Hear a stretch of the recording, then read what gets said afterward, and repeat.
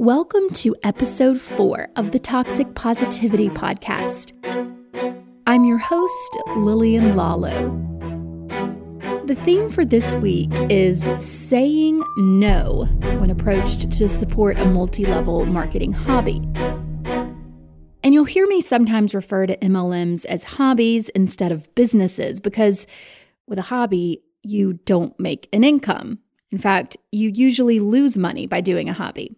Anyway, I think saying no is not only important for our sanity, but it's one of the key ways that we can help spread education against the predatory nature of the multi-level marketing business model. We can use cold messages, invitations to parties, and any MLM solicitation as a moment to potentially help that person in a way that will actually support them instead of hurt them. Knowing how to say no is a skill that is harder than it sounds.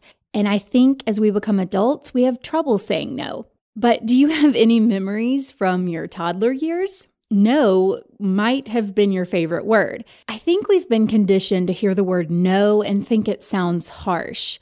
Maybe it even triggers a tiny bit of oppositional defiance in our brains when someone tells us no. Respectful parenting expert Janet Lansbury even teaches parents to avoid saying the word no as much as possible. She believes you should only reserve the actual word no for moments when the child might be about to hurt themselves or someone else. If you are a parent, I highly recommend Janet's books and podcast, which I will list in the show notes. My son is almost 2 years old, and I've been reading and studying toddler brain development since he was born. One of my favorite books on parenting is called The Danish Way of Parenting by Jessica Alexander and Iben Sadal. I was interested to learn that the Danes don't use phrases like the terrible twos. They actually call it the boundary stage. And as my son enters his own boundary stage, I think I'll be able to learn a lot from him as he navigates the world of defining himself as an individual person. The reason I'm telling you this story is that I want you to think of asserting your no to MLMs as simply setting a boundary. Like Janet teaches, you can say no without actually saying the word no. And yes, there are cute little calligraphied quotes all over the internet that say, quote, no is a full sentence. And we can put that on a coffee mug and leave it at that.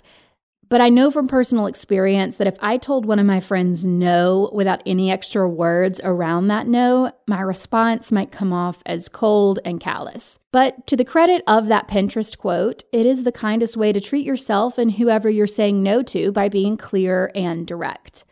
When I worked in media sales, there was a term we used for potential clients who sort of drag you along and they never give you a solid no. We would call that the Southern no.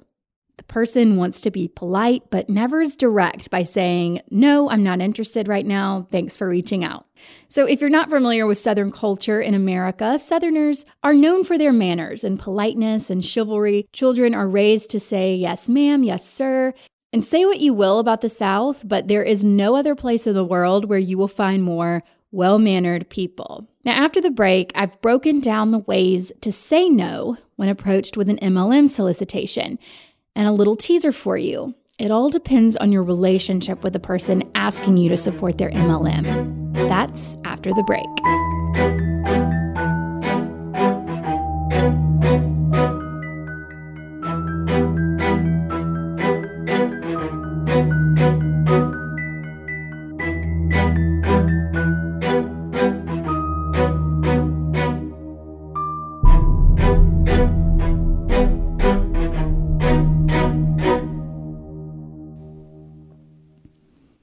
I've broken down 4 different categories of people you might need to say no to in the world of MLMs.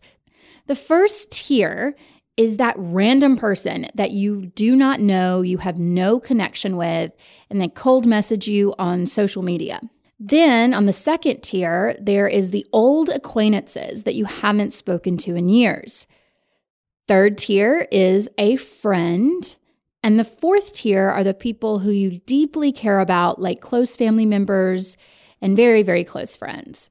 So I like to picture this in my head. We can name the 4 categories as random people, acquaintances, friends, and loved ones. So first, let's talk about how we handle random cold messages. When we receive these cold messages in our social media DMs, no matter what the message says, even if it's a little offensive, don't give them that much thought.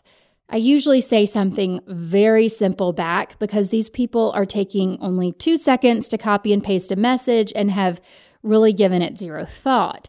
So that's why the messages usually start with, "Hey girl," or "Hey hun," because they're not even taking the time to use your name in their copy-paste messages. These messages are like the telemarketing solicitors that used to call landlines at dinner time. Annoying, but basically harmless. I say something very simple back, like, "Oh no, looks like you could be involved in a business cult. Let me know if you need help escaping or more information." And I am very genuine about that. And that's it. This way, you've named what they're part of, you're nice, you're firm, and you're offering more information if they snap out of their trance of sending hundreds of copy-paste messages. If they do message back and say sure to the more information thing, I would point them to the FTC website on how to spot MLMs and illegal pyramid schemes. If they say something snarky back, don't engage. It's not worth your time and resources, and it's not your circus or your monkeys if that person is truly a random internet stranger. And on that same note, don't even feel obligated to respond to those random strangers. You can just delete the message and move on with your life if you would rather not engage. We need to save our anti-MLM energy for the people on the higher tiers of our social circle. So that brings me to level 2, acquaintances. And these are people that might have been an old high school face in the crowd. You could run into them at the grocery store one day, so you don't want to make things weird. And I think we start by reframing these messages in our minds. Instead of getting irritated by this message and thinking, "Oh my gosh, you never spoke to me in junior high," think, "Whoa, this person is being pressured to connect with people that she barely knows." If you can adjust how you read the message, no matter what the words say, it can help you word a response. So when you get a cold message, instead of getting annoyed, even if the message is vaguely offensive, like asking if you want to drop the baby weight, see these messages as a little cry for help and a chance to possibly help that person see the light. I might say something like, "Hi, oh no, I know this might sound crazy, but I'm seeing warning signs that you might be involved in a business cult group. I sense you're being pressured to send dozens of messages like this every day. I've done some research on the MLM business model, and what I've uncovered is alarming. I'm here to help if you want more information." So you've opened the door to help them if they need it. Likely they will not respond, or they might say something like you're misinformed, and that's okay. Just let them get whatever it is out of their system. Don't engage until they actually ask for your help. I think that 30-minute John Oliver Last Week Tonight segment that I listed in episode 1 is the perfect thing to send to someone that might want more information. It's entertaining and it's short. Our next tier is a friend. And I consider friends people you have in your phone. You know their family. You will see them again socially. You value this person's presence in your life. And I think friends are some of the hardest to handle. These are the ones you don't want to disappoint or hurt, especially if you value their friendship and don't want to create a fracture between the two of you. When you find out your friend is getting super excited and involved in an MLM, I challenge you to start seeing their situation as a cry for help as well. Something is not going well in their lives. And no judgment, join the club, we all have issues. So start seeing any MLM propaganda that the person is talking about as the friend saying, "Help me, I'm hurting, something's wrong in my life, I'm going through pain, I think that an MLM is an answer to my problems, I'm looking for friends, I'm struggling with my finances." The list goes on and on. But bottom line, have compassion. However, I would not jump in with any response on the matter until they reach out to you specifically to support their biz. Sometimes people come to their own realizations about how nasty MLMs are on their own without ever messaging their friends. So if you're quick to jump in with your opinion without them opening that door, it could make them hold on to their MLM even harder. So when I respond to a friend, I like to recognize the courage it took for them to reach out. I set a clear boundary and offer access to more information. So you could say something like, "Hi, I'm honored to make your list of a safe person to reach out to." Sales are not easy, especially in network marketing where recruitment is an element. I've done a lot of research on network marketing, and from an ethical standpoint, I cannot support any multi-level marketing business. That might sound a little shocking to hear, but MLMs siphon people's money, time, and resources, and also tend to push friends and family away from their victims. I can't be part of that because I value our friendship too much. Please know I'm not being a hater by telling you this. It is 100% coming from a place of love and support. If you need help or more information on my stance, let's meet in person or talk on the phone soon. I'm here for you. Something like that. So sometimes written words can come across as harsher because unspoken signals like the tone of your voice and facial expression do help convey your message in a clearer way. So the biggest thing is that you don't want the MLM victim to feel attacked, and you don't want to rattle off a cliche like "you're in a pyramid scheme," because that will completely shut them down. That brings me to an excellent email I received from a girl named Kristen. I edited this down just a little bit, but I'm going to read most of it for you. She says, "Dear Lillian, I'm a member of all the main anti-MLM Facebook groups, and I wanted to bring something up that I noticed over and over again when people post the recruitment private messages that they receive. I was thinking you can save this little tidbit and insert it wherever it fits into the podcast," which it fits perfectly right here. "A common scenario I see is someone in an anti-MLM group receives the typical recruitment PM from someone they know peripherally or a total stranger. You know how it goes. The second or third thing they say after they're not interested is that they don't want to be part of a pyramid scheme. The Huns are pre-programmed with a standard comeback for that objection. Quote, 'It's not a pyramid scheme. Those are illegal. I would never be part of something illegal. In this business, we have a product, blah, blah, blah.' And they leave the conversation thinking that they got one over on their mark. I think this is a huge problem. The anti-MLMers need to remove that term completely as it leads to a gray area and misunderstanding every time. It's too complex. I notice again and again that no one learns anything once the pyramid word is mentioned. It's a brick wall to further discussion, and the anti-MLM message is thwarted when there could have been an opportunity to plant a seed or two of good information." I wanted to read this message because I 100% agree. The reason MLMs are allowed to operate is that they sell a product, but most of them are focused on recruitment and the product is just used as a front. All MLMs have canned responses ready to go to address the pyramid scheme question. If we use that term in a message, we trigger thought stopping for the MLM victim, and suddenly we're labeled as the ones that are misinformed or haters. So a side note, the anti-MLM community sometimes refers to MLM scam members as Huns because when they send out those cold messages, they start with, "Hey, Hun," sometimes. So that's where the term comes from. I don't really use that term just for the sake of being respectful, but the term is kind of funny. And it's sort of a cute nickname if you think about it, short for honey. Anyway, now on to our fourth and final tier, the family members and loved ones. And these are your closest relationships, people you can be 100% honest with. This would be someone like a sibling or your child or your mom, your closest people. Maybe this person is going through a rough time and you're tempted to patronize their hobby to not hurt their feelings, or you want to give them a boost of happiness. But I argue that this is not the ethical thing to do. When you support an MLM, even if you're doing it to be nice, you're giving the loved one false hope and you're keeping them stuck in the scam for a longer period of time. So when they ask you to join their team or buy their products, be firm with your no. Hopefully this conversation would be over the phone or in person. First, see their affiliation with their new MLM as a huge red flag. It's time to check in on your loved one. Get them talking about why they joined. Figure out what they're hoping to accomplish.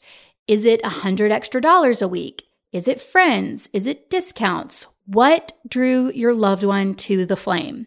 This is valuable information that you need to extract because their why is what you need to put your resources into. So once you know what they're hoping to accomplish with this cult group, kindly explain that you will never be able to join their team or buy their products because you can only put resources into helping them live a life free from cults and scams, period. So let's say I have a hypothetical daughter and she's begged me to buy a $1,000 starter kit so that she can make an emerald rank. So I would say something to her in person like, sweetie, I can't put money into something that will only suck away your time, money, resources, and relationships.